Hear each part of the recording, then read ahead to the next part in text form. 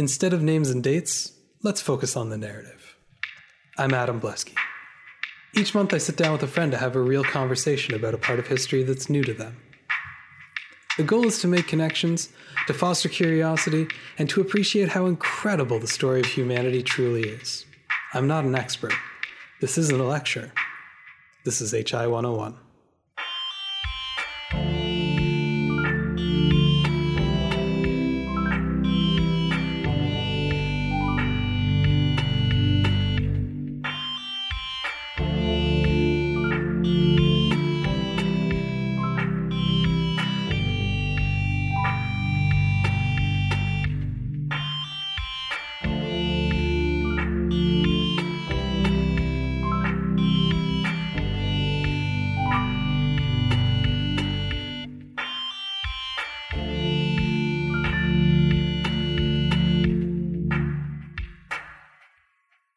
The United States was founded on some lofty ideals, including anti-imperialism. As a former colony, this makes perfect sense, but as an American country that saw expansion as its destiny, it was inevitable that sooner or later it would begin exerting its will on its neighbors in a number of ways.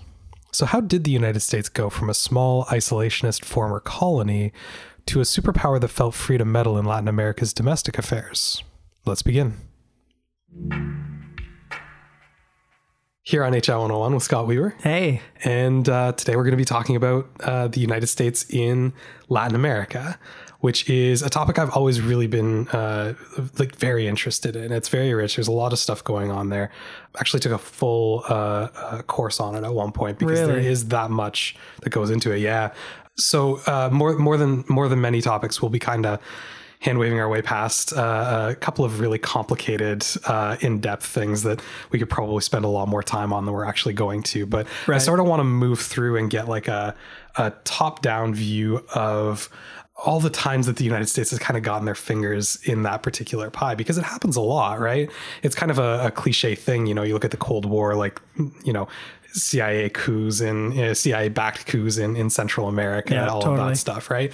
But I kind of want to look at how we get there, because when things start off, you know, early independence in the United States in a lot of ways looks fairly similar to early independence in Latin America. And so, you know, this sort of strange power dynamic that comes out of it isn't necessarily preordained. It's not something that is guaranteed from the outset. So it's kind of like, how do we get there? How do we get to that, you know, dropping cocaine sale backed weapons into Nicaragua and all of that stuff. So specifically, I want to focus on just that involvement, not like a comprehensive history of Latin America or a comprehensive history of the United States. Both of those things are wildly out of the scope of what we can do in a couple of shows. Right. But, you know, specifically the interaction between the two. We'll be calling it Latin America specifically because while it's not the most perfect terminology for what we're talking about, there isn't really a better one. We can't necessarily say South America because we're also talking about Central America. We're also talking about Mexico, which is North America. We're talking about the Caribbean. You know, we're also not talking about necessarily as much involvement in, for example, Jamaica, which would be a British colony for a lot of this time. Right. So even though it's part of the Caribbean, it's not really part of quite the same dynamic, at least for a lot of our story. And then also there's us in Canada just sitting up here minding our own business. I doubt we have much to do with it. I mean, for the most part, not actively at the very least. Right. But yeah, we're not really considered in a lot of the dynamics that are at play here. So I'll make sure to mention it when we are. But yeah, the other thing I wanted to mention just before we get started is kind of the elephant in the room in terms of like timeliness of this topic. Specifically everything that's going on in Bolivia right now, right? Things are a mess down there. That isn't why we're doing this topic today. I just wanted to get that out of the way.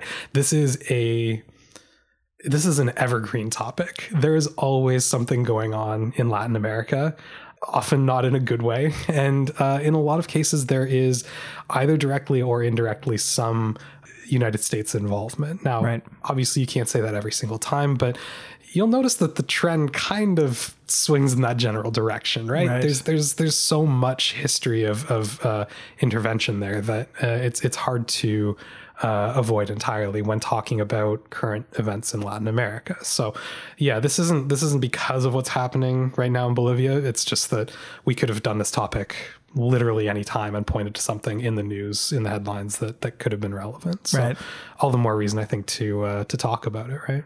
Final thing, anytime I do a US history topic, I get accused of being anti-American. I'm not, just wanted to say so at the outset.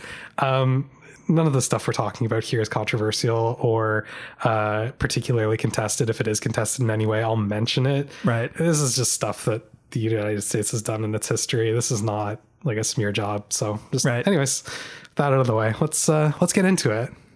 We basically need to, I think, look at a history of Latin America as a Spanish colony before we get too much further. Because like, I'm guessing you have like a fairly reasonable sense, at least at a kind of bird's eye level, of like US history in terms of like what was a British colony and then declared independent, like, you know, like all the major beats, right? I've been listening to Hamilton a lot, so I'm basically an expert in that now. Basically an expert, perfect. We will be talking about the Federalist Papers at some point, so there you go. But I would imagine that equally, if I was to ask you for those similar beats about anywhere in Latin America, it would probably not go as well. No, that's not an uncommon thing. It's you know, we get very hung up on certain portions of the world in our history education, and Latin America does not tend to be one of those places, right? It's sort of left off to one side. It's a footnote in other people's stories, which is extremely unfair. So let's go over like the very bird's eye view stuff, right? This all starts, as a lot of these stories start, with Columbus, 1492. I'm not a fan. Everyone knows this. You know, but it is a Spanish hired explorer that discovers the New World in sort of that impactful way that, you know, starts that rush for the New World, right? And one of the first thing that happens after Columbus's discovery is in 1494, so just 2 years later, the Spanish and Portuguese crowns go to the Pope and basically say, we want to split the entire world between us. At this point, you know, a lot of this exploration has been prompted by the fall of Constantinople and the cutoff of the Silk Road, right? So everybody's trying to find that trade route to the east. And while Spain started sending these expeditions across the sea, Portugal has been working for the past 50 years to find a route south around Africa and into the Indian Ocean. Right. And they have all these trade routes set up, basically. And the Portuguese and the Spanish go to the crown and go, basically, we're going to draw a line vertically through the Atlantic Ocean, and everything to the east of it belongs to Portugal, and everything to the west of it belongs to Spain. And the Pope agrees to this. It's the Treaty of Tordesillas. And by virtue of that, for a very long time, actually, that everything to the west is just free game for the Spanish. Wow. And they really take advantage of it, right? So there are very quickly rumors that there is a massive amount of wealth in the New World.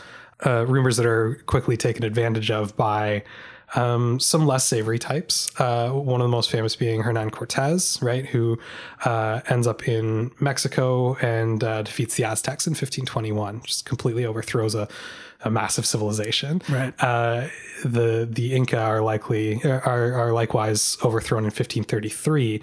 And there's this period in the 16th century of Spanish conquistadors going through the New World and just toppling every organized political entity that already exists there in pursuit of wealth. And there's also this stated goal of, civilizing the people that they find there, which for them means converting them. So yes, there's material gain to this. There's also like a population gain. Spanish conquest, you know, often we think about conquest in like a very British way, which is like take as much land as you can get, right? Spanish want to also conquer people And so what you get in Latin America, more so than you would get in North America, or even the French parts of North America, is this attempt to Spanishize. I'm searching for a better word than that, but trying to make all the people here Spanish subjects. And that involves like a cultural assimilation, right? Yeah. So there's forced language, there's forced religion, things like that. And very quickly they start intermarrying with the indigenous populations. Interesting. Whereas like the English basically just displaced as opposed to converted. Exactly. Yeah, and again, this is a very like broad, like waving those hands, thematic. Totally. Yeah. It doesn't always work exactly this way in every place, but yeah, they're looking to sort of absorb these people, right? There's actually a word for people of both Spanish and indigenous descent that gets used quite a bit. It's mestizos. And to this day, a lot of people in Latin America have indigenous heritage at some point in their ancestry. With this conquering comes a lot of death and destruction, some of it through direct military action, a lot more through unintentional, for the most part, disease warfare. These populations are exposed to smallpox and cholera, all sorts of measles, especially, all sorts of diseases that they just have absolutely no resistance to whatsoever. And the numbers range on this, but a fairly common estimate is between 85 and 90% of the population wiped out by disease. Wow. Much of it before they even see a European. It travels so quickly. So, that sort of helps to destabilize all these populations and helps the Spanish to sort of impose their own political systems on this fairly wide area. As they're exploring, they discover, remember that line through the Atlantic? They discover that the line actually cuts through South America. And to the east of it is what we would now call Brazil, which is why Brazil today is Portuguese speaking, not Spanish speaking. Yeah, it's a Portuguese colony. Right. Yeah, it got to abide by the treaty, right? When all of these colonies start off, like they don't find a lot of gold there is gold, but they find a lot more silver in Latin America, and they start mining that like immediately. Like, let's get this out of here. They also start planting agriculture, because remember that what they were looking for from the east when they were doing this exploration was mainly luxury goods, right? Like they're trying to get to China or India or wherever, because that's where you get spices mainly, right? Yeah. And it's kind of like, well, we can just grow our own here. The climate is right. So they start kind of planting these luxury goods. Right. And at first they start using indigenous populations as slave labor. But what they find is that, number one, they really aren't very obedient slaves for some reason. Who knows why, right? And the other is that they're so sick all the time that they can't really rely on them for good, strong labor. And so they start importing slaves from Africa. And this is the beginning of the transatlantic slave trade.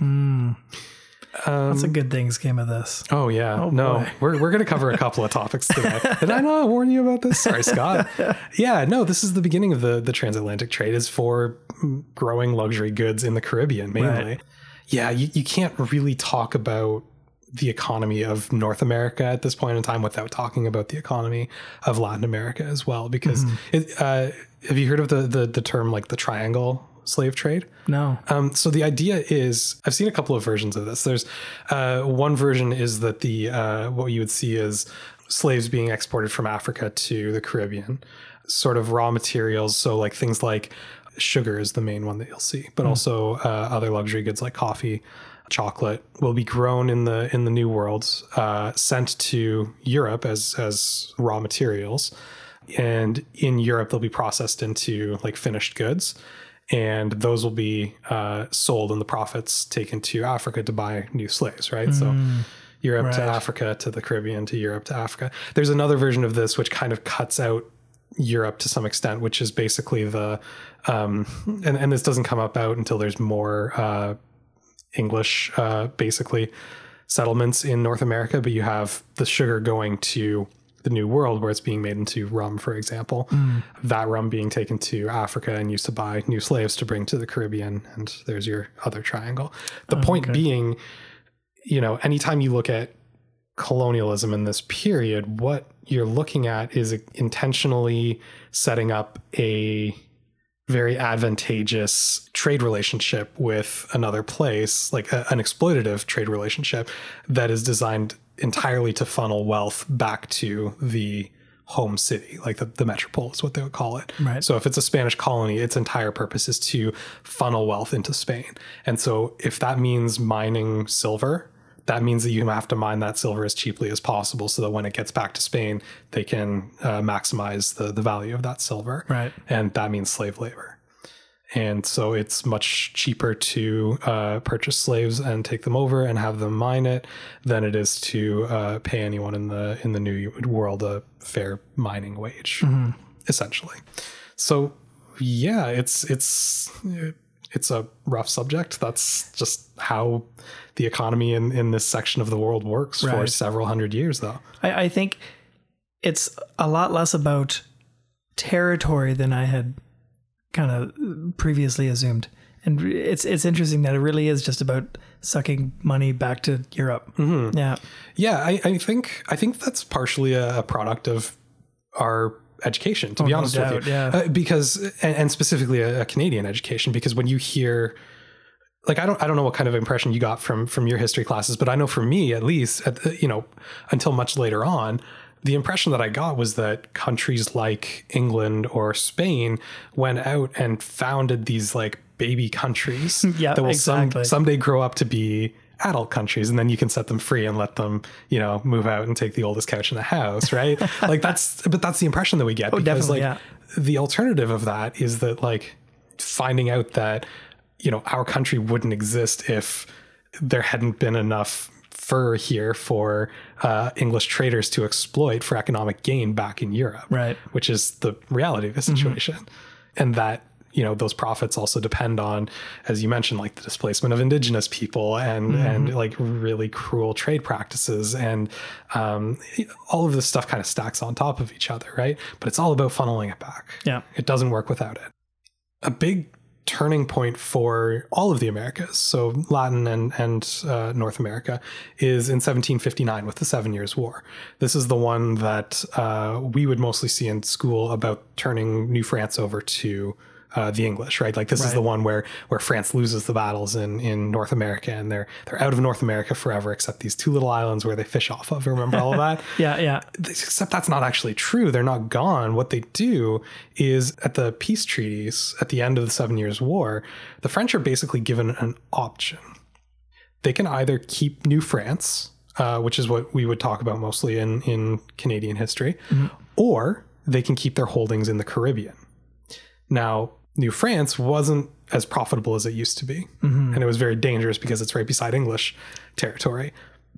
The Caribbean, on the other hand, is pumping out massive amounts of money because all the French holdings in the Caribbean are these very like intense plantation economies built around processing coffee and chocolate, and most importantly, sugar, which needs a very tropical environment. And more than like a lot of cash crops needs economies of scale. Like if you're in the New World and you're trying to grow tobacco, for example, to send back, you can be like a small farmer and grow some tobacco and make a cash crop off of that, right? The way that sugarcane gets processed, the more people you have working on it, the more money you're going to make. Like you need a fair amount of machinery for like an 18th century industry, right? Which means like a big initial investment, which means that the more you can keep it running, the more money you're going to make off of it.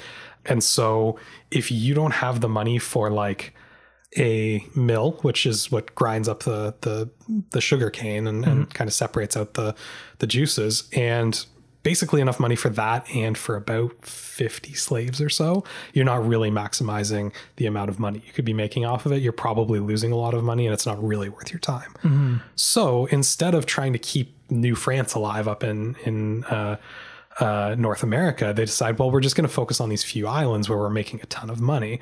We'll let the English worry about, I think they derisively call it like a few acres of snow at some point, which, right. All right, fair. Not wrong.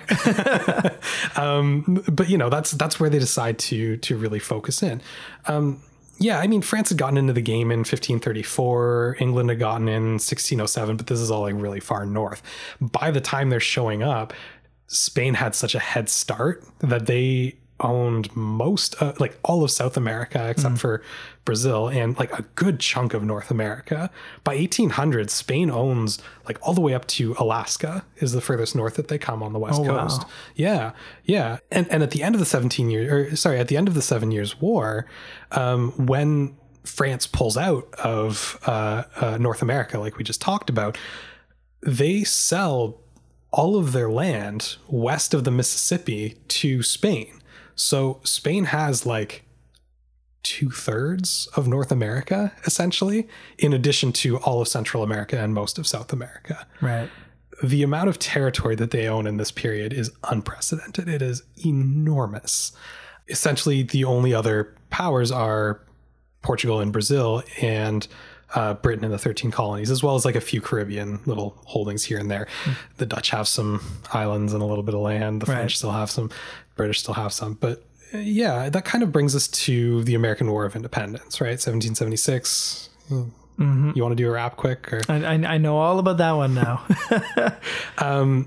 Yeah, I mean, the main things to go over, like we're not going to sit here and talk about the War of Independence. There's that, like, either you breeze over it or you do it all as its own thing, right? There's too much going on. But the point being that like the sentiments that drive the independence movement here are a feeling, or at least an expression of a feeling of exploitation by Britain, right? It's that economic exploitation that we were kind of gesturing to earlier, is, you know, we're not being treated as full British citizens, even though we're supposed to be. We're being subjected to unfair or uneven economic conditions. And Britain's going like, yeah, of course you are. You're a colony. That's what you're here for, right?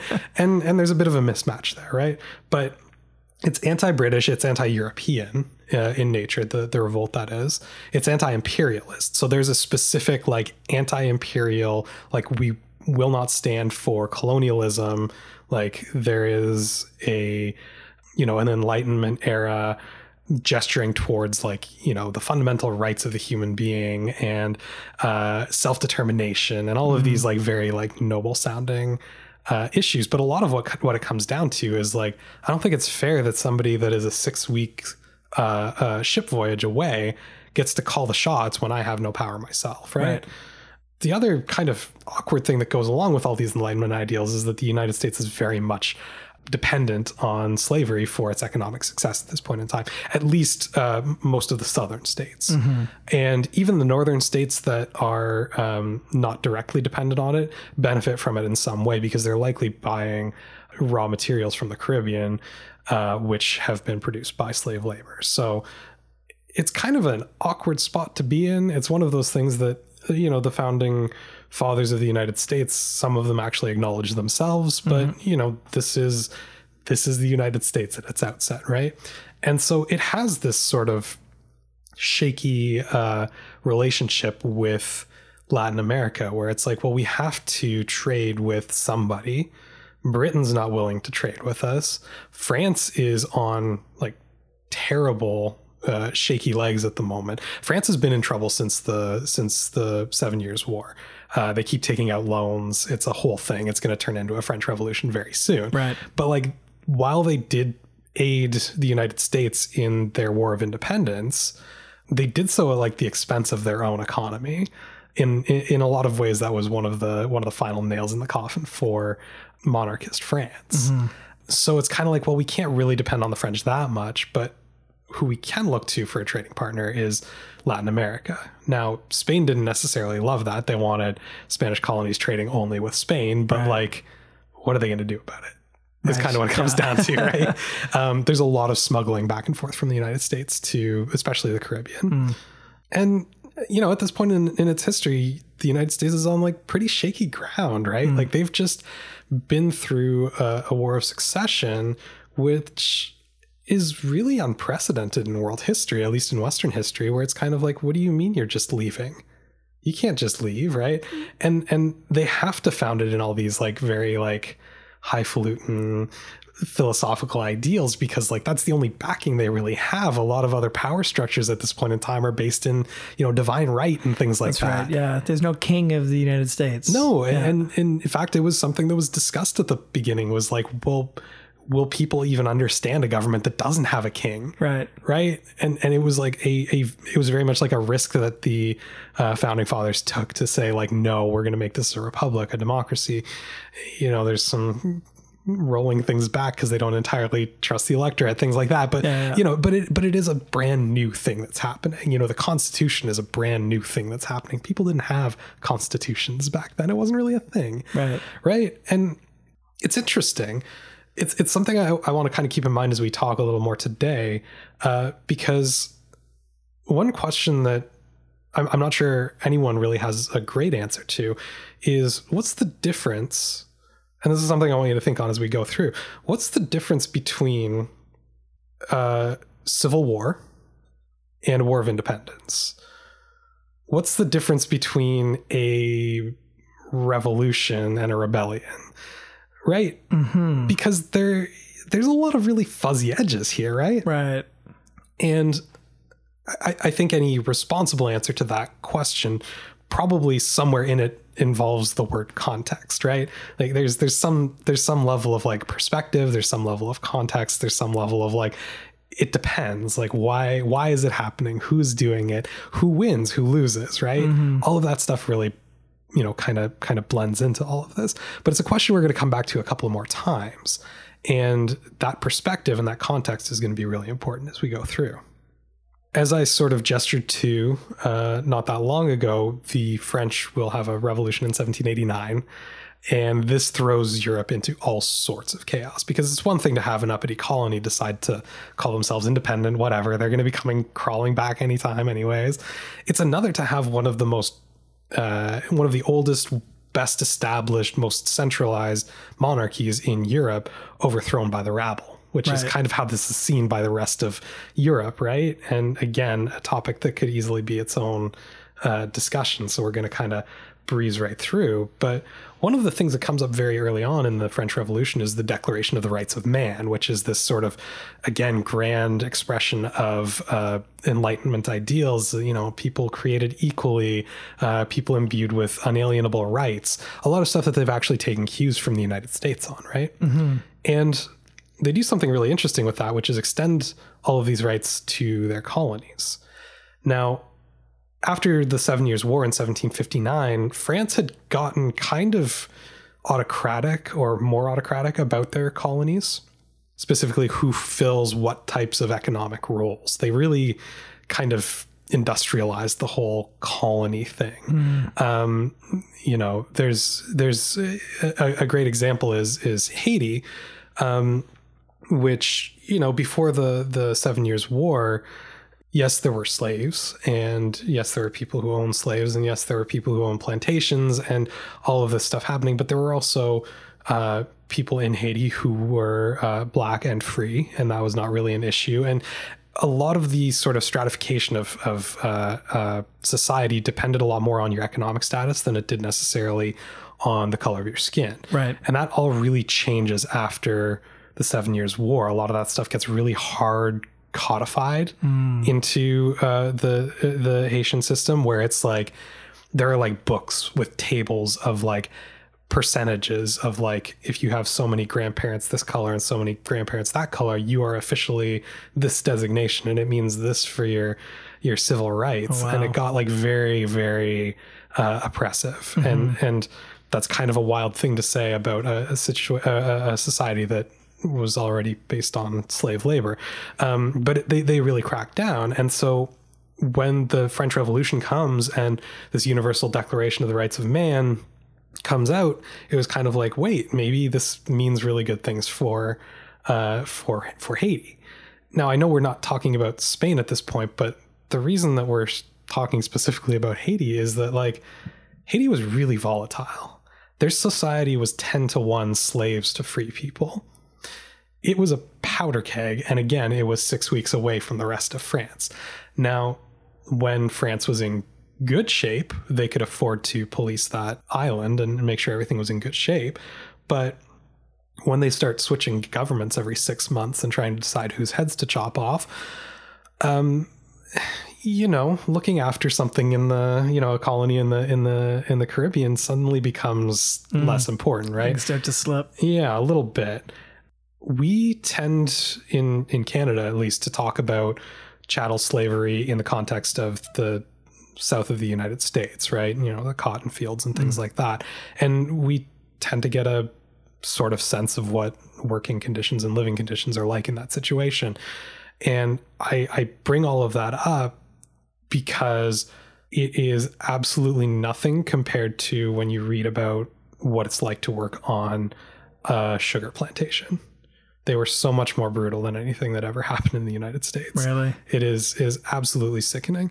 Yeah, I mean, you would have sugar boiling in like big open vats, like over open flames, and people had sugar burns all the time, which boiling sugar going on you is a thing that you can can't imagine it would be yeah at all pleasant. Likewise, the mills that were grinding up the sugar cane, like slaves were very frequently missing fingers or even limbs, just from the lack of safety surrounding any of that. The work gang leaders were especially brutal, things like that.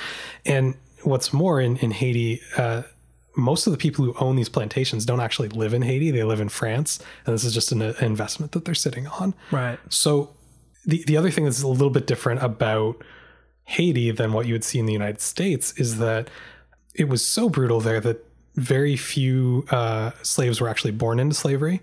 Most died before they had any children, so they just were continually importing slaves. And so instead of having sort of a,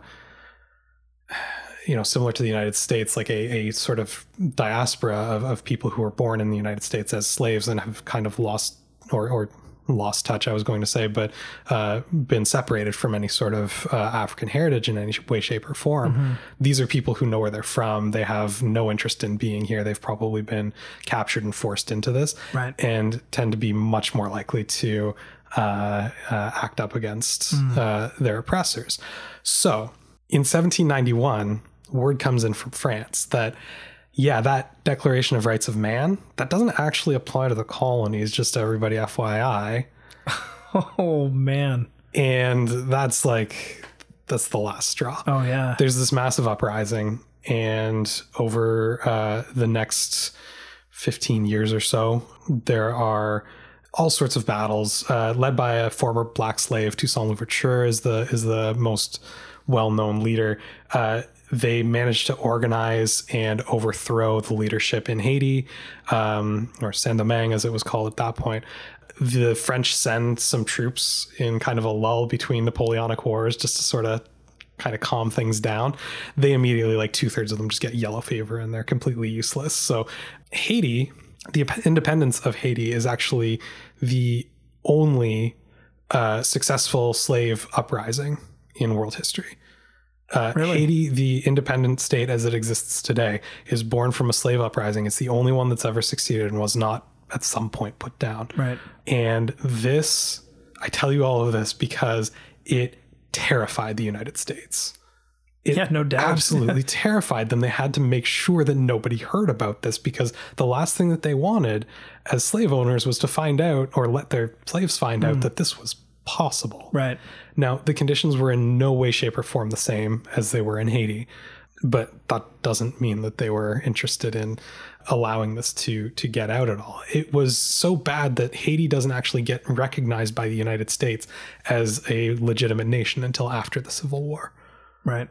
Haiti is one of those, every time somebody brings up Haiti, it's like, by the way, the fact that goes along with it is poorest country in the Western Hemisphere, right?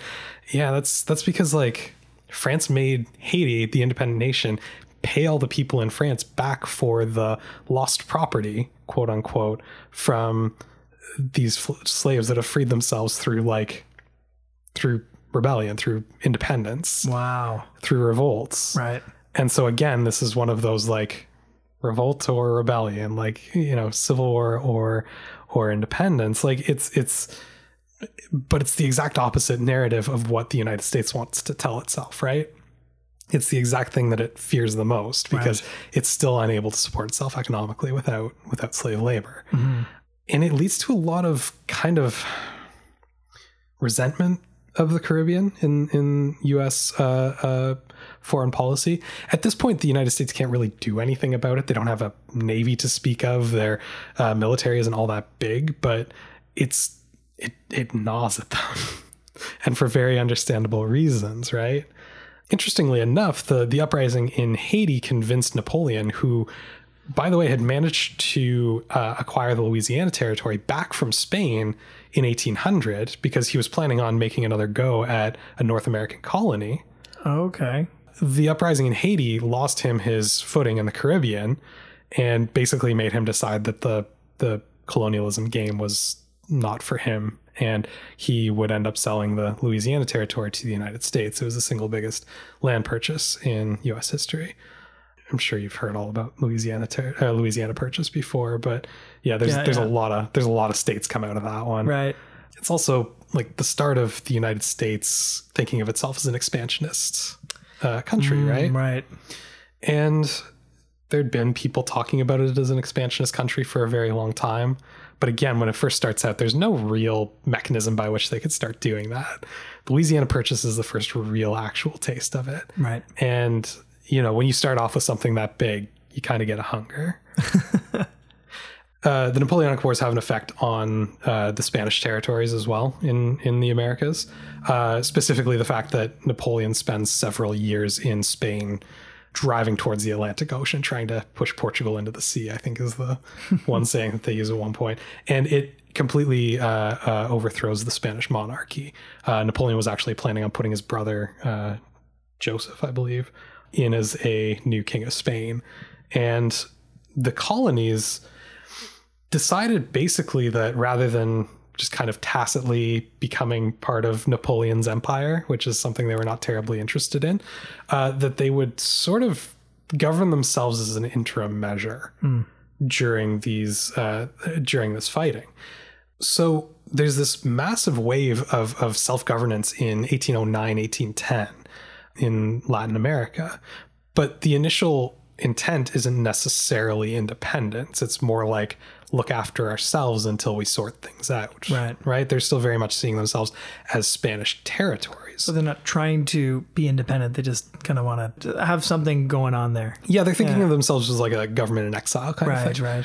But then something really interesting happens, which is in 1812, Napoleon basically imposes a constitution on Spain, which opens up a lot of rights that the Latin American colonists were not used to, and they became very fond of. So they decided to adopt a lot of those things. But the hard truth of the thing is that like the majority of the wealth of Spain for the last several centuries has been coming from the New World.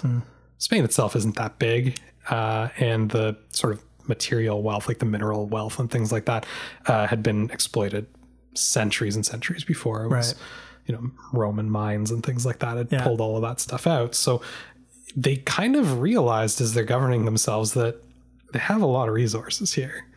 And there was a lot of tension already in these colonies between people who were born there, known as criollos, and the people who would come in and actually run the government, known as peninsulares, so from the peninsula, right? And it was kind of like, well, why don't we take this opportunity to kind of start running the show ourselves a little bit, right?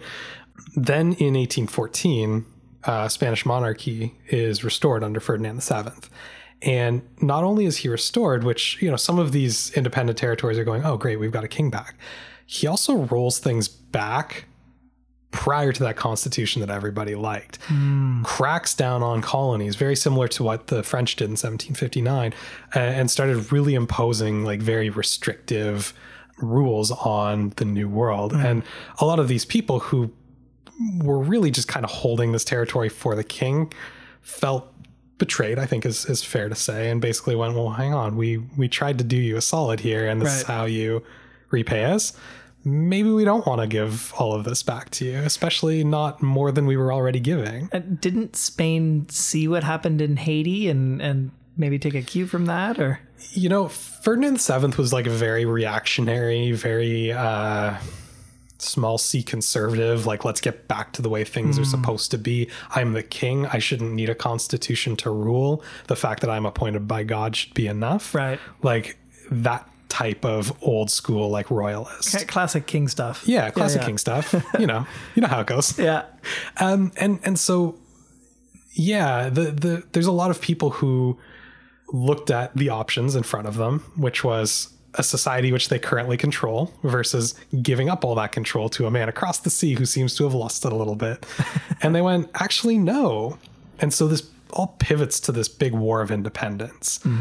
One of the most famous leaders of which is Simon Bolivar, who is, I've seen him called like the George Washington of South America, which is complete garbage because he founded way more nations than George Washington did. Right. You know, this turns into a fight for independence. The Spanish are sending troops basically all the way across the Atlantic. It takes them, you know, weeks and weeks to get here.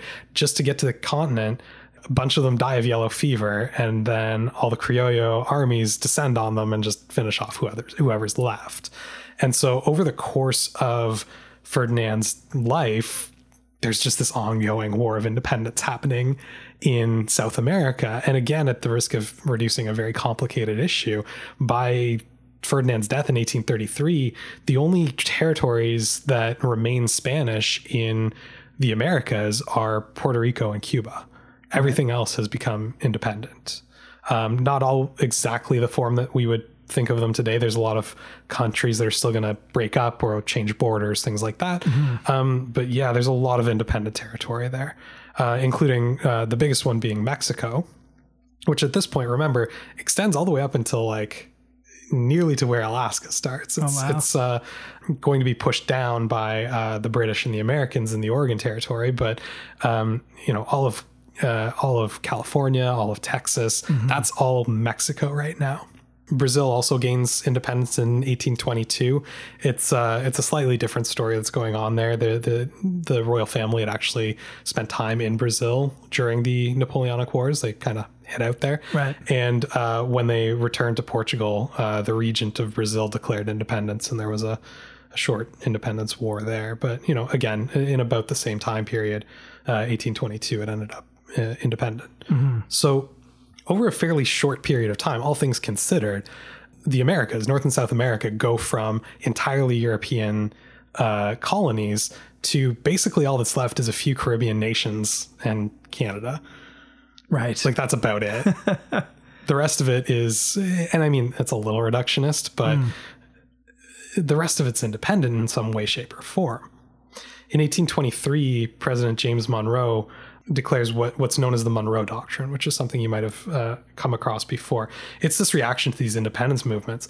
That anti-imperialist sentiment that we talked about sort of informed this policy of, or this American policy of essentially saying, we're not going to mess with any current European territories in North and South America, but we will do everything that we can to prevent further European intervention into North or South America. The Americas are free and independent, and while we won't stop you from administering your current colonies, we won't abide new colonies being formed in the Americas. Right. At that point, was there much territory left to make new colonies, or is it more about retaking colonies that had gone independent? I mean, the ownership of land is such a... I realized how that sounded like two words into it, but no, the concrete answer there would be that there are enough disputed places where something could be claimed, or enough small or weak nations that could potentially be taken over. Right. That, yeah, there is some risk of it. That being said, the United States is in no position at this point to do anything about it. So it's mainly a statement of intent, right? Britain supported it because independent nations work out well for them because they'll just trade with anybody at this point in time, right? Like literally anybody. And so they're fine with all of this. You know, Spain doesn't like it, but what's Spain going to do anymore? Like they weren't able to hold that territory. Right. They kind of already lost, so they're unlikely to be able to take much more of it, right? That's right. But a lot of this Monroe Doctrine is pointed at them, right? It's like, hey, you've got your Cuba, you've got your Puerto Rico, be satisfied, stay out of here. This combines with this idea of manifest destiny, which again, I'm sure you've come across. It's this idea that comes up in American culture that like they deserve this land. And it's kind of tied to that expansion into the Louisiana Territory, right? But there's sense that the United States is special in the world, right? Which to their credit, there are some very special things about the founding of the United States. It's the first like new Western nation in a very, very long time. It doesn't have that baggage of monarchy and all of that stuff. It's supposed to be different. Right. But the second part is that it's incumbent on the United States to sort of save the continent, right? Which has some kind of icky things underlying it, right? Like save who and save from what. Right. I think it's not that hard to figure out, but it's this civilizing mission. And finally, that this mission is both like inevitable and required. Like you need to do this. This isn't just like something that people maybe want, but it's something that America has to do. And so it starts rolling into like American foreign policy in this weird way. And these two things combining, the sense of manifest destiny and this practical policy of the Monroe Doctrine, right, excluding European territories, is, I don't know, it starts going to the collective heads of the Americans that that the place belongs to them a little bit. Right. And so I think this is probably a good place to take a break. But when we come back, we're going to talk about what this sort of sense of destiny, or how this sense of destiny shows up when the United States starts dealing with all these other new nations in its neighborhood.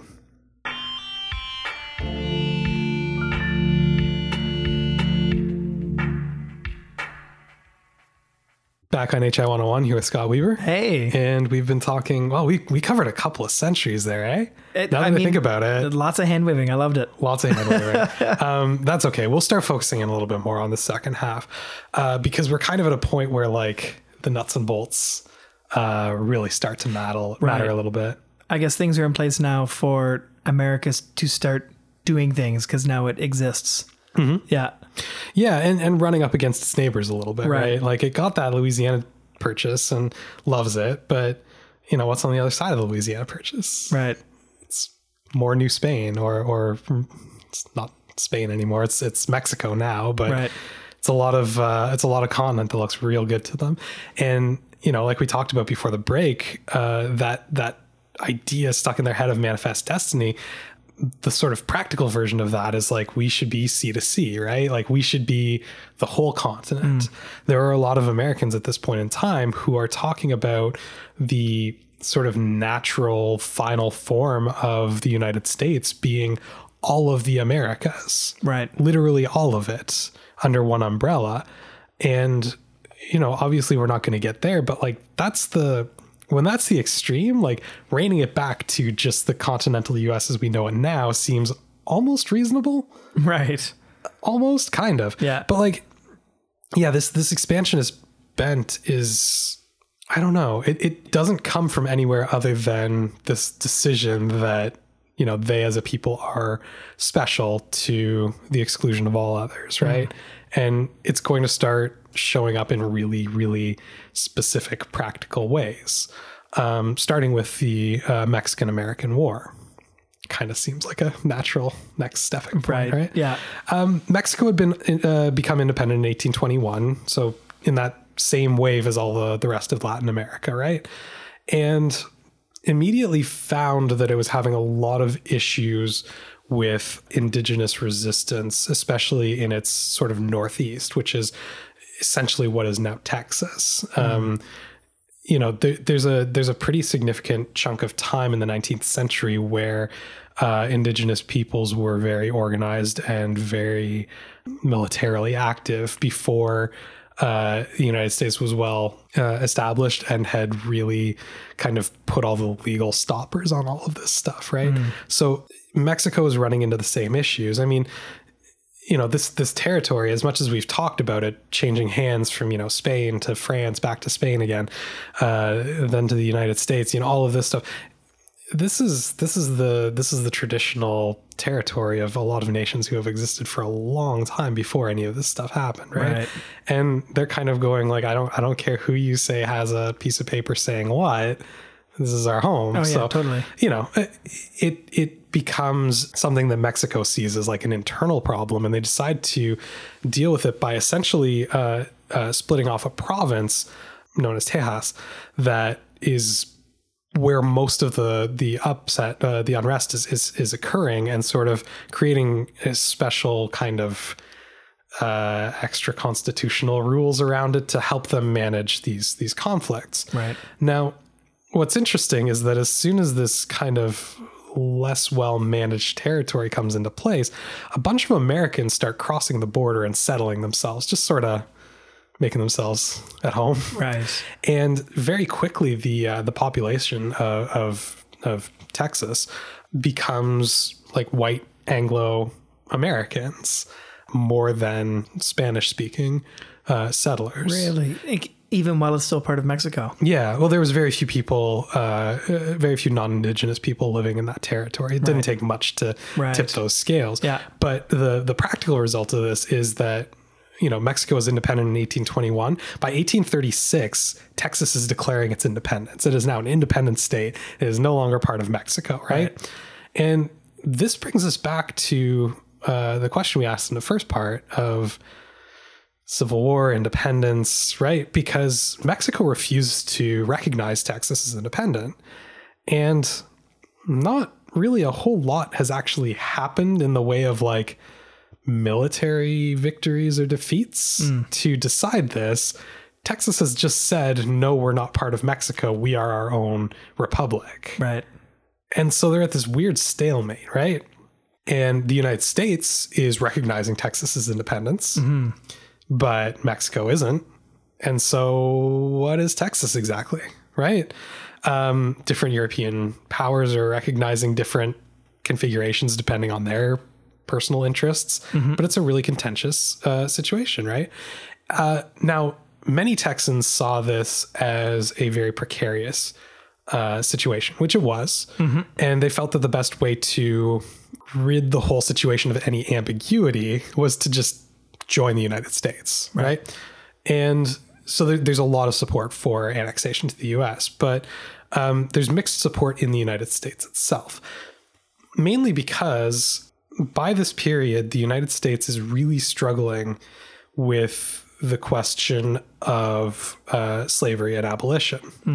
There's a bit of a stalemate happening here.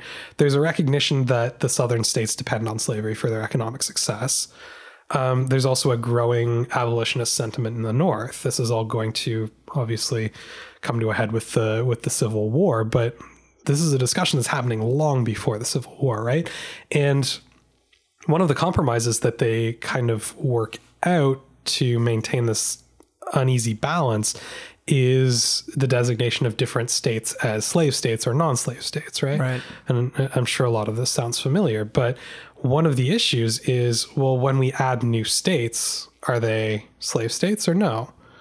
Because right, if you're looking at states that have existed since the inception of the United States and they've always had slaves, where it's kind of like, well, there's this grandfathered in sort of really cold calculus to the whole thing, right? But if you add a new state and no Americans live there and it's being kind of created from whole cloth, does that state get to hold slaves or not? Right. And the existing slave states would say yes. If it's south of a certain point, which is how they determined it, then yes, they should be able to own slaves, with the hope that more slave states meant that a larger majority in the House and in the Senate would mean that they'd be able to maintain what they saw as their rights to hold slaves for longer, right? It's a political game in the long run. Whereas abolitionists would say, like, well, why are we creating new slave states if the goal is to not own human beings as property? It's the kind of thing that now seems a little bit ridiculous, but is a very real political issue at the time, right? And so Texas is very clearly, if it was to become a state, very clearly a southern state. And abolitionists are not interested in admitting another slave state, especially with nothing to balance it out as a non-slave state. Right. So it's very, very hotly contested. There's also some concern about antagonizing Mexico because at this point in time, Mexico is massive. Right. And has just gone through a war of independence, so is potentially militarily ready. Haven't really tested it out. And the United States is still pretty small. Right. Easier not to provoke a war. Yeah, probably for the best. One would assume. Right. There are also a lot of Americans who do not care about this one bit. They don't care. They don't care. They the way they see it, because the American Constitution is really unclear on how joining the United States, or for that matter, leaving the United States, works exactly from like a constitutional mechanics standpoint. And there are a lot of people who are saying, well, if they want to join the United States, let them join the United States. Like it's a federation. It's, if they want to become one of our United States, that's fine. They can unite with us. And they just see it as kind of a win all around. Right. They also have absolutely no issue with provoking Mexico, because as they see it, all of that territory should be American anyways. They don't deserve that. Right. America deserves that. As I just provoke them, get it over with. Why not? Yeah. We can take them. Like there is an almost divine sense of right to this land, right? You know, God is on our side, sort of thing. This shouldn't be an issue. And this goes back all the way to pre-independence. Like there's this famous sermon given in Boston called "The City on the Hill," where America is supposed to stand as a beacon of righteousness and goodness to the rest of the world. And this is something that's kind of carried through the American psyche throughout this whole period. Yeah, I mentioned the Federalist Papers earlier. Even in the, while the Founding Fathers are trying to determine what the United States looks like, what is it? How does it act? What are its motivations as a nation? Alexander Hamilton advocates fairly strongly for an expansionist attitude that that the United States should grow. It should take up the continent. It should fill it with civilization. Right. And I suppose, I mean, from their point of view, if you are founding a new nation based on these high-minded ideals, right? Why not let everybody have these high-minded ideals if they're so great? Oh yeah. It's very much like a kind of saccharine benevolence, right? Like it's this idea, and it depends largely on, several myths about who exactly lives in the Americas when they get there, right? Right. It depends on a lot of very, Eurocentric views of civilization. Lots of issues that we can spend all day talking about. But the point is, they see it as a gift to these indigenous people to, quote unquote, civilize them.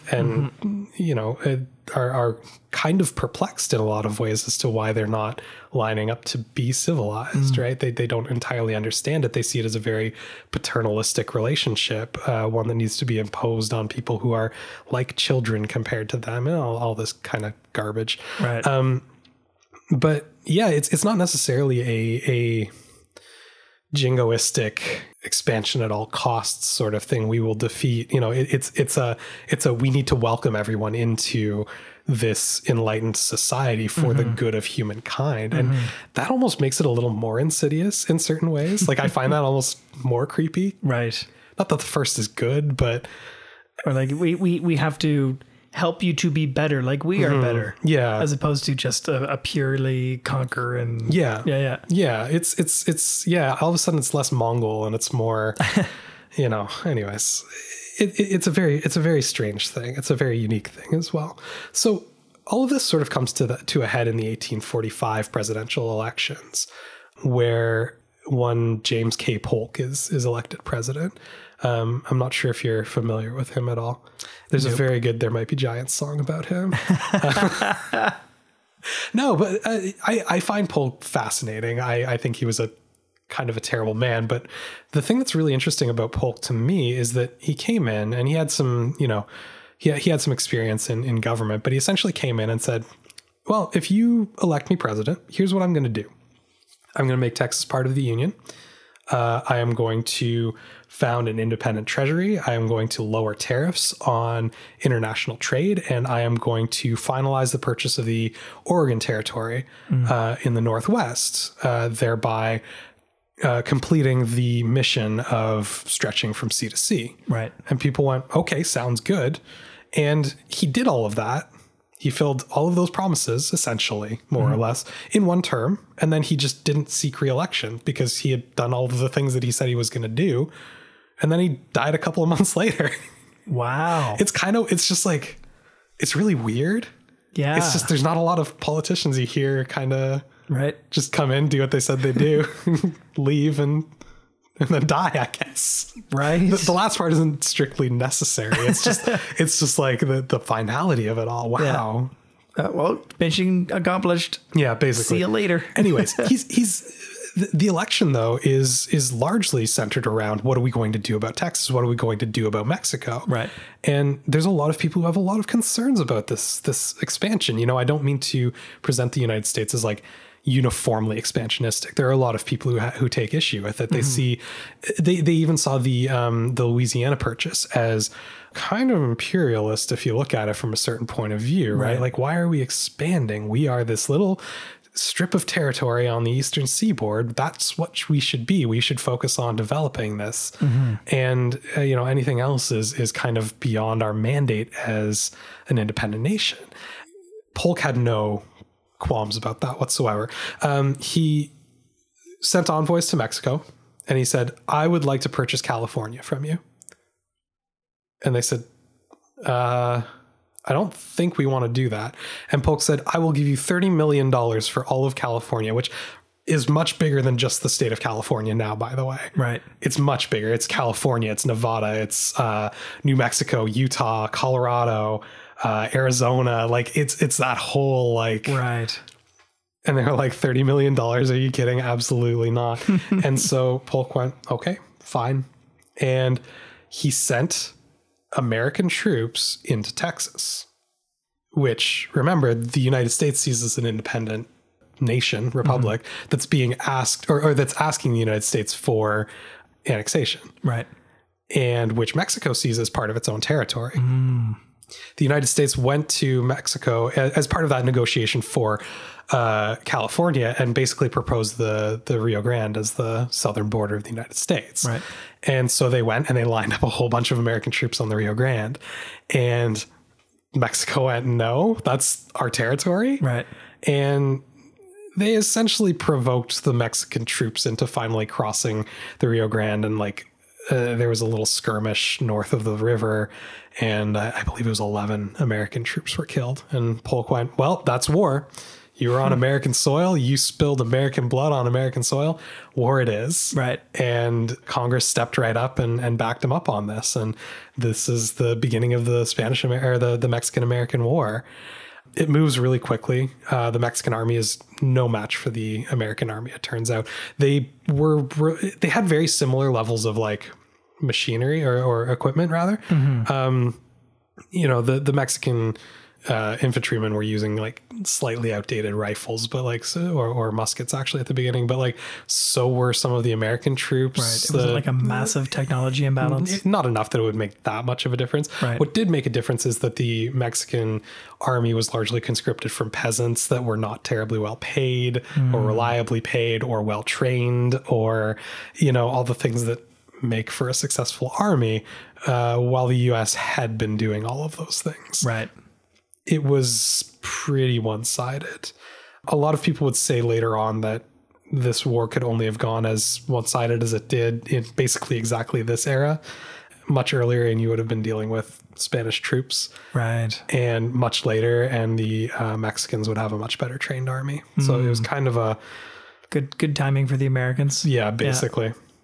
It goes quickly. By 1848, Mexico is asking for peace. And as part of the terms for peace, Mexico cedes Texas to the United States. They sell California to the United States for $15 million instead of 30. Discount.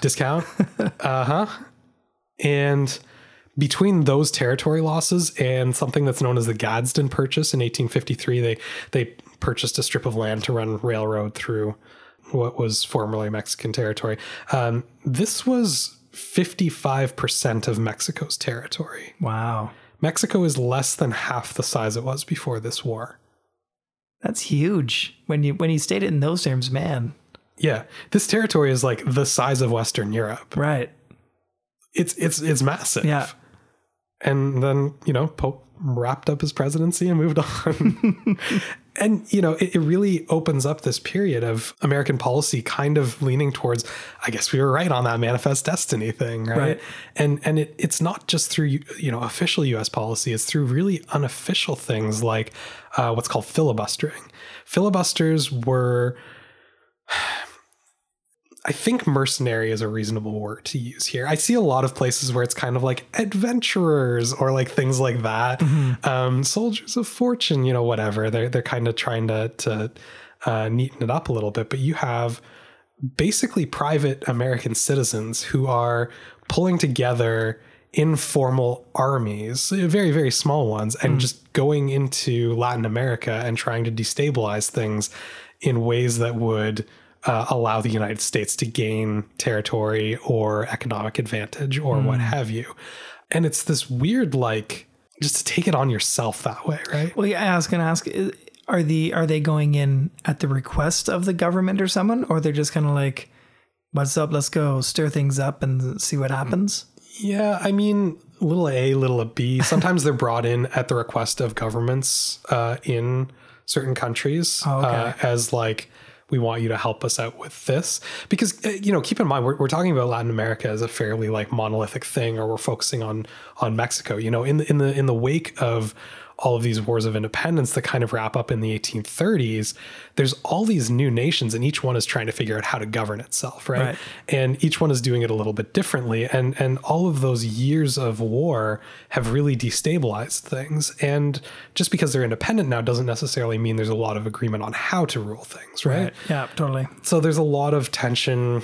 I mean, a lot of it could be basically any new nation that we're describing here, but there's a lot of tension between like urban elites and rural kind of peasants or previously slaves, or this idea of people who want to replicate the Spanish system but independently, and other people who want to set up like pure republics in sort of modeled after the United States. And like there's all of these things that are being tried out at the same time, right? And so when the US is talking about the Monroe Doctrine in 1823, some of them are going like, great, we have the support of a fairly strong nation in our kind of sphere of influence that can like look after us a little bit, keep the Americans or keep the Europeans away.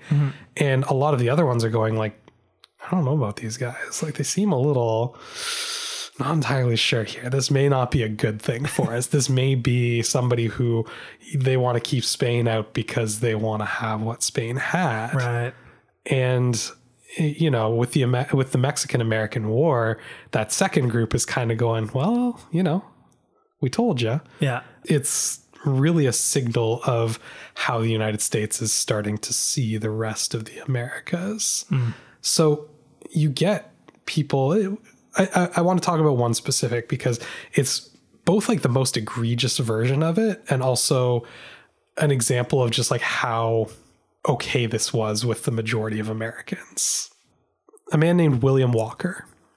Walker was a doctor, like a medical doctor, a lawyer, a journalist, and also a filibuster. Right. In 1854, he sets off to Nicaragua with a troop of about 60 men. There's a civil war going on in Nicaragua. Now, he had previously been in Mexico trying to stir things up in along the border, trying to destabilize things enough that the United States Army could come in and, pacify. Right. Yeah. He may have committed some war crimes while there, which this is 1853. Like their definition was pretty strict, and he was still brought up on charges. Wow. Now, the act of filibustering was so popular and Mexico was so unpopular that when he was when he was charged in the United States, it took a jury 7 minutes to acquit him of all charges. So he got off scot-free for all of this. Right. But yeah, there was some massacring, as you do, I guess, when adventuring in Mexico. I don't know. Wow. It's wild, man. Yeah. The fact that he walked free is bizarre to me. But anyways, off he goes to Nicaragua. Nicaragua is really unstable at this point in time. It's seen as a really valuable portion of Central America, mostly because even before Panama was being talked about for the canal, Nicaragua was being looked at. The reason for that is that even though it's like wider at that point, there's a giant lake in the middle of Nicaragua. So the idea was you can cut a canal to the lake, sail through the lake, and then cut another canal the rest of the way. Right. And that might be a better option because, we've been talking about getting ships from the Atlantic to the Pacific without going all the way south below South America for a very long time. Pretty popular topic. Yeah. Walker was brought into Nicaragua on behalf of the more liberal faction of a civil war that was happening in Nicaragua at that point. And when he got there and joined the fighting, he got another, 100 or so men involved under his command. Instead of like acting on behalf of this liberal faction, he decided to just go ahead and conquer the capital himself. Long story short, he conducts this sham election, right? Gets himself installed as the new president of Nicaragua. And this is the most important part, because like this could be just, any guy going off. He gets recognized as the rightful president of Nicaragua by US President Franklin Pierce. So the United States acknowledges and legitimizes this rule of a sham president. Wow. Who is just some random doctor / lawyer / journalist who took a bunch of guys down to Nicaragua, took advantage of a civil war, and overtook the capital. That's bananas. Wow. Yep, that really happened. Just like a dude who's just like, well, I'm going to go be president of Nicaragua now. Like, yeah. So, like I said, that it's easily like the most bold and like extreme example of this, but he's not. Bold is a good word. But he's not the only one doing this. Like, right. Lots of people are doing this, and it's this blatant disregard for the autonomy of all of these nations that I find so interesting about filibustering. Right. Because who else goes, I think I'm going to be president of Nicaragua now? Who else does that? Like, even if they were doing mercenary work, even if they were hired on by a foreign government to take part in a civil war, which is already questionable as all get out. But even in that case, who doesn't just like follow through and like follow orders for the person that hired them, install that person, and then move on? Right. The idea of getting down there and going, I think both sides are wrong and I'm right, and then having the actual president of the United States say, this is fine, this is the rightful president of Nicaragua, is just like, what?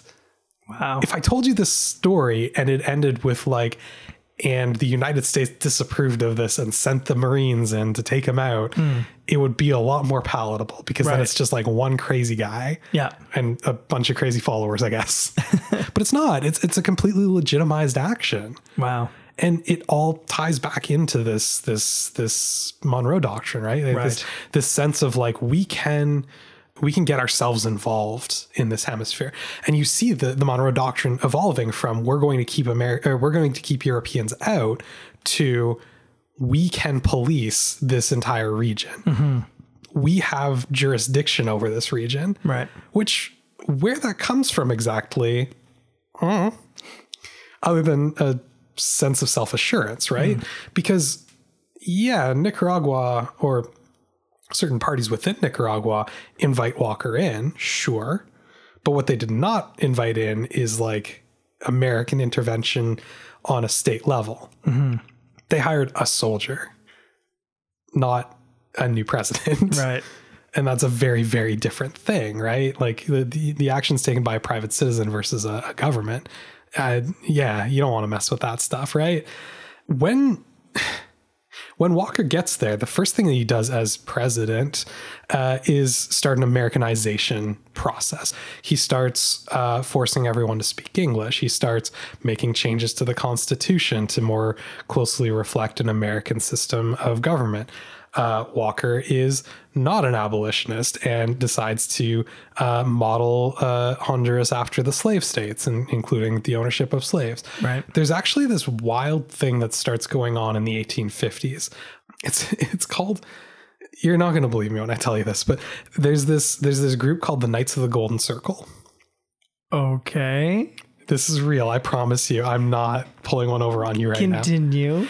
The Knights of the Golden Circle. And I mean, it's one of those things where it's like, this definitely existed. How widespread it was is a little bit contested, but not that contested. The Knights of the Golden Circle kind of saw the writing on the wall in terms of like how accepted slavery was going to be in the North, and decided that the best way to combat that was to acquire territory in Central, South America, the Caribbean, and the southern United States to achieve a plurality of slave states in the United States. The Golden Circle being like if you take the Gulf of Mexico and kind of like connect it on the other side using like the north coast of South America. Right. So they wanted to establish this chain of slave states throughout the Gulf of Mexico. And in doing so, hold enough political power to maintain slavery within the United States. Right. Now, again, I know that sounds crazy, but like John Wilkes Booth, like the guy who shot Abraham Lincoln, was a member. Like this is like a real actual thing. Yeah. Yeah.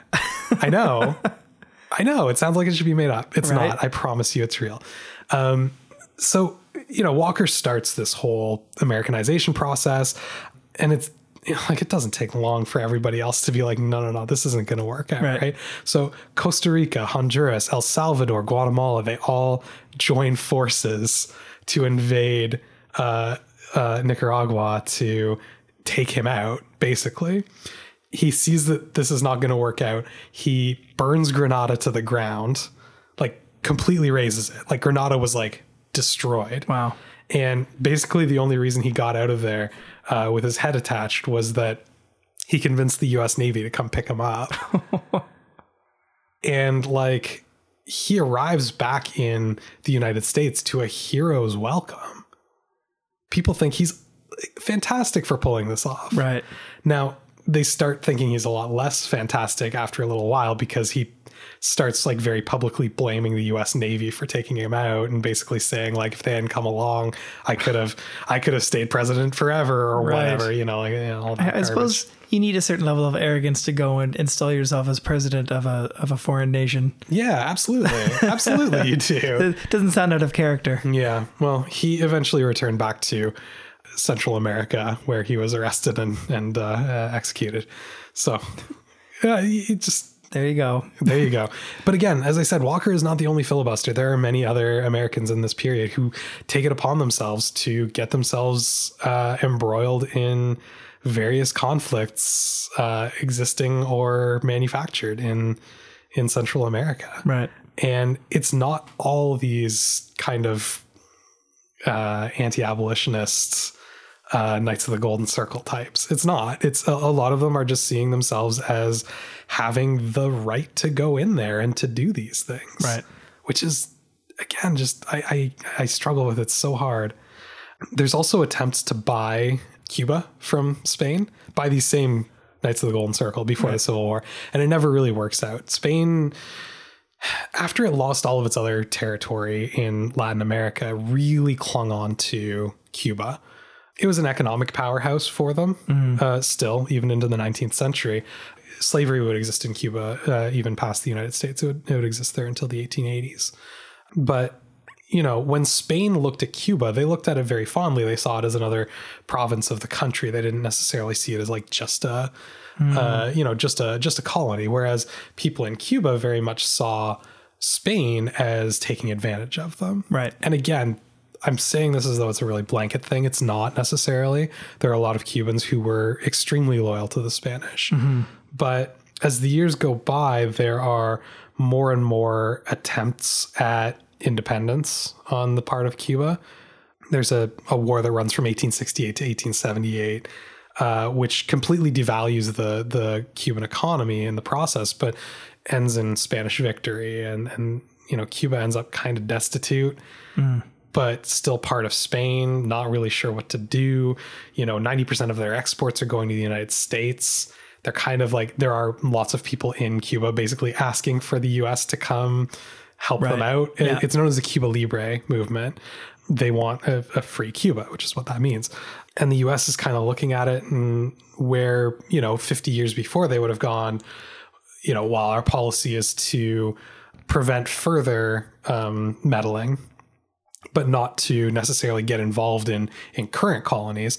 By the time you get to like the 1880s, 1890s, the US is looking at that and going, this is basically our backyard and we've been policing it for a while now. Right. Why shouldn't we get involved? There was a little bit of, there was a lot of French involvement in Mexico in the 1860s, but it was in the middle of the Civil War. So the United States couldn't really get involved. Mm-hmm. They actually installed an emperor in Mexico, Emperor Maximilian. He lasted about 3 years. He strangely enough, got deposed the exact same year that the Civil War ended, and the U.S. could line troops up on the Mexican border to say, yeah, maybe we don't want France in here. Right. But by this point in time, the United States has just been through an economic depression. They're feeling the after effects of the Civil War. They're looking for something to kind of unite the country behind. An external threat always works really well for that. Yeah. And they see a lot of themselves in Cuba, right? They are seeing, just as with Texas, right? Like they saw Texas as this independence movement. They're breaking away from Mexico. They want to strike out on their own. They want to adopt American values. We want to help them out. And they step in with the Mexican-American War. Now you look at Cuba and it's like, well, this is even more like what the American independence movement was like, right? Oh, totally. You're looking at a foreign power rotting from within, as far as they're concerned, across the Atlantic, and they're trying to suck this colony dry without giving them their due. And all Cuba wants is their freedom, and we should stick up for them. Right. Right. All of this is really interesting in the light of the American Civil War, which, when we talk about it, we always call it a civil war, and that's mainly because it ends up as still one country afterwards. But it's not actually a civil war if you define it properly. What happened there was a failed secession. The Confederate States of America was set up as a separate country. It was an independence movement. Right. They weren't fighting for control over the same country. They just wanted out, basically. Yeah. Which the rest of the United States basically said the Constitution doesn't allow. Right. You can join, but you can't leave. So, okay, what makes an independence movement valid, right? What makes it okay to leave an oppressive power? Right. It's this sort of thing that regular Americans are also wrestling with at this point in time, right? But it's a little bit harder when you're looking at Cuba, because all you're seeing here is, number one, nothing of the Spanish side, right? Like you don't have that internal view of the whole situation. And number two, you're seeing a lot of benefits for yourself as an American to a free Cuba. Right. There's a lot of money going back and forth between you and Cuba right now. Maybe there could be more if there was no Spain involved. Yeah, totally. That'd be nice. Why should Spain be involved? Yeah, exactly. Right? Yeah. It's the Americas. Get back to Europe. Stupid Spain. I think in 1898, at the beginning of this is going to be the Spanish-American War, but I think in 1898, as people in the United States are looking at Cuba, they're seeing a lot of themselves in this, and they're feeling an entitlement to involvement in Latin America. They've spent several decades feeling completely at ease with inserting themselves into the politics of these other countries. And a lot of times when people talk about the Spanish-American War, they'll point to some kind of aggravating factors as being reasons that the Americans get involved, specifically the sinking of the Maine.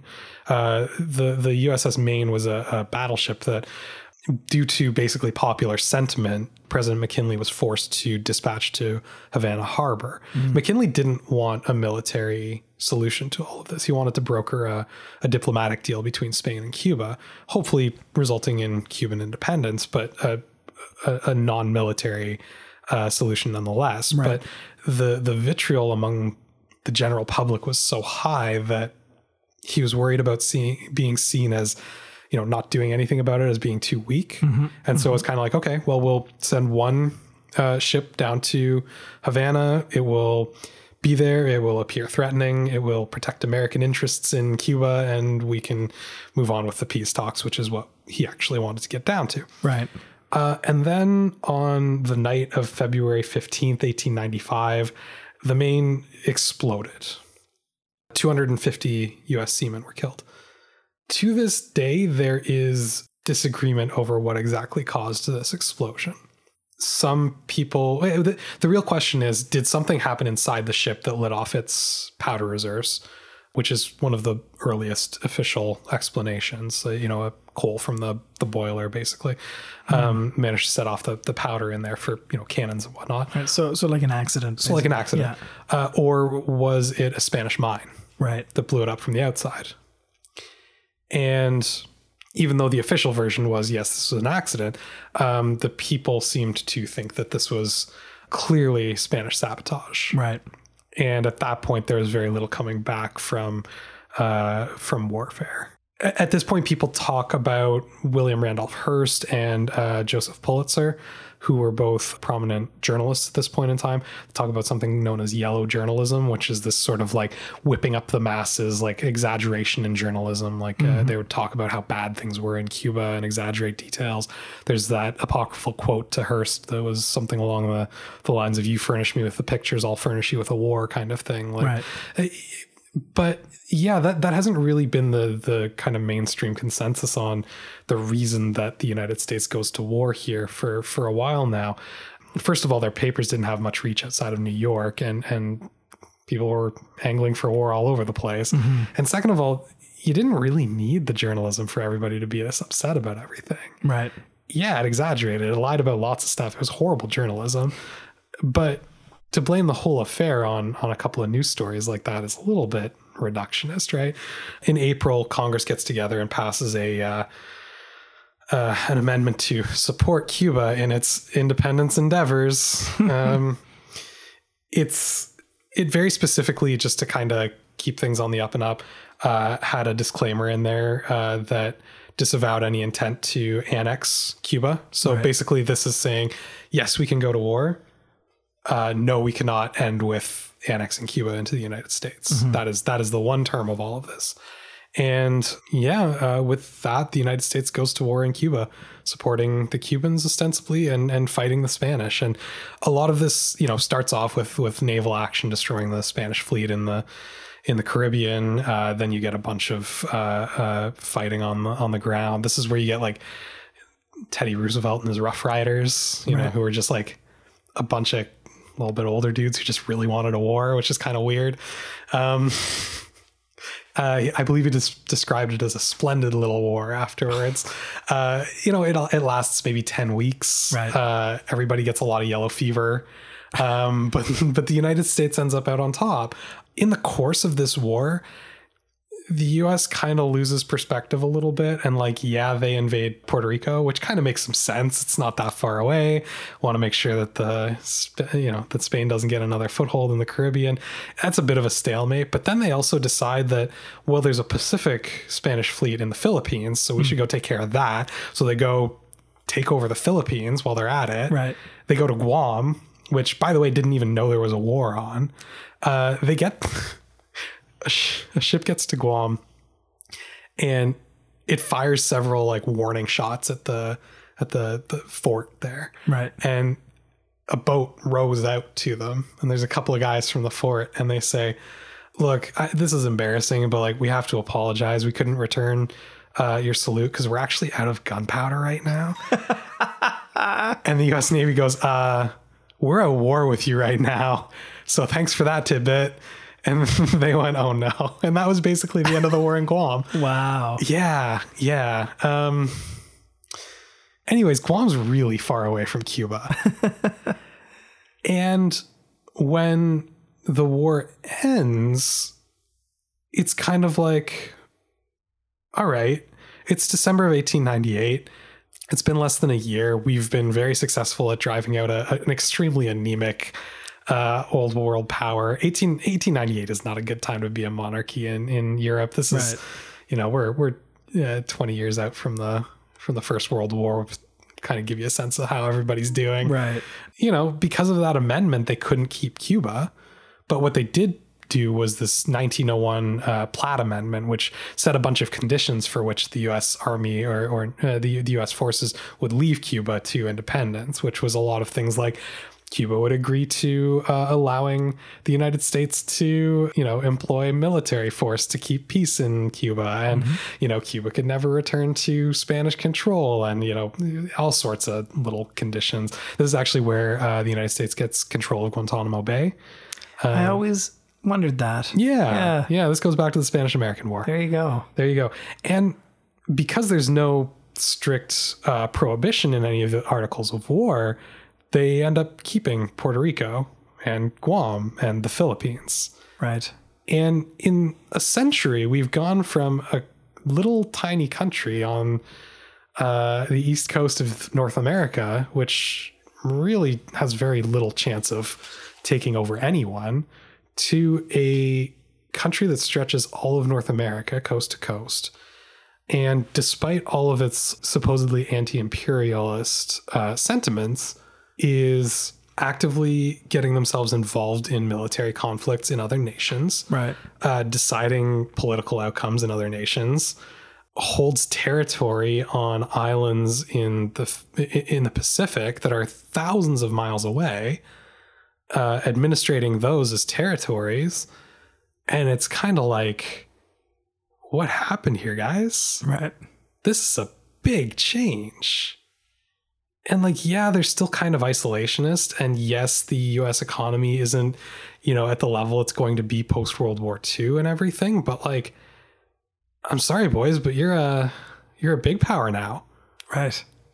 Right. This is the new imperialism. Mm-hmm. And their main playground is Latin America and all of these new nations that were, a little concerned, a little bit hopeful about this level of protection that was being supposedly offered by the United States, is now extremely concerned about what exactly are its intentions and how far is it willing to go. Interesting how sentiments and attitudes can change that much in a few generations. Oh, absolutely. Yeah. Yeah, it's completely unrecognizable. I at this point, it's always kind of what happens if you pull, one of those signatories of the Declaration of Independence and plop them into 1898. Like, what do they think of the Union at this point? Right. I'm sure some of them would be absolutely thrilled with its success. I'm sure others would be just absolutely horrified with the changes and concessions that have been made. It's hard to project that onto, dead people, but totally. Yeah. But you know what I mean? It's interesting as a thought experiment to go like, yeah, what do they think of this whole thing? Right. And what's more, it's kind of like, okay, yeah, so a small Caribbean nation, I get that. I get how they're getting involved. I get how they have concerns about Haiti for very selfish reasons. It's like, if you're down in, say, I don't know, Colombia or Peru or Chile, like, what are you thinking about right now? Right. How worried are you right now? Do you want to trade with the United States and make it stronger economically? Do you want to risk antagonizing the United States by not trading with them? Mm-hmm. And all of a sudden there's this very strong imbalance of powers, right? An imbalance of intents. Because, yeah, a lot of these places are dealing with civil wars, with kind of growing pains of new nations, things like that. But if every time things get slightly less stable, somebody from the United States is willing to insert themselves into that instability for American benefit, like, how much can you really progress? How much change are you willing to risk? How much is the status quo more important due to its inherent stability simply as a defensive measure? Right. It's a really odd dynamic at this point.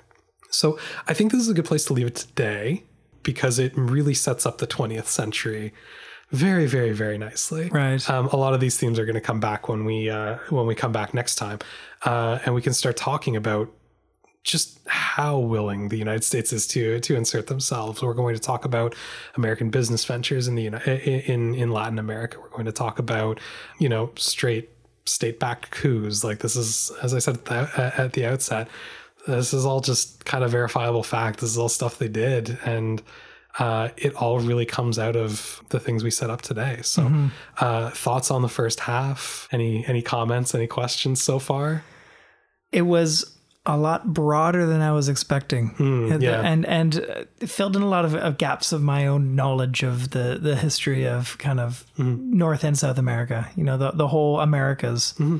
That's good. Yeah. I think a lot of times we'll talk about, American history, and it's kind of like, it's not as separate as we'd like to make it to be. That's not how that works. Yeah. So no, that's good. I'm glad we could fill a few things in, and I'm sure we'll do our best to do the same next time when you come back. Looking forward to it. Manifest Destiny and the Monroe Doctrine played an outsized role in the shift in U.S. policy toward Latin America over the course of the 19th century. What began as an isolationist, anti-imperialist protectionism quickly slipped into a perceived right to extranational policing. Next time on HI 101, we'll see how first exploitative business interests and then the values of the Cold War increase these interventionist policies even further. Since HI 101's format can lead to some factual errors, I encourage you to visit hi101.ca and check out the corrections I post there for each episode. For example, in this episode, I realized while editing it that I made it sound as though all indigenous Latin Americans had been assimilated by the Spanish Empire. That's not true at all. As many as 50 million people in Latin America are indigenous, many of whom carry on the languages and cultures that existed before European contact.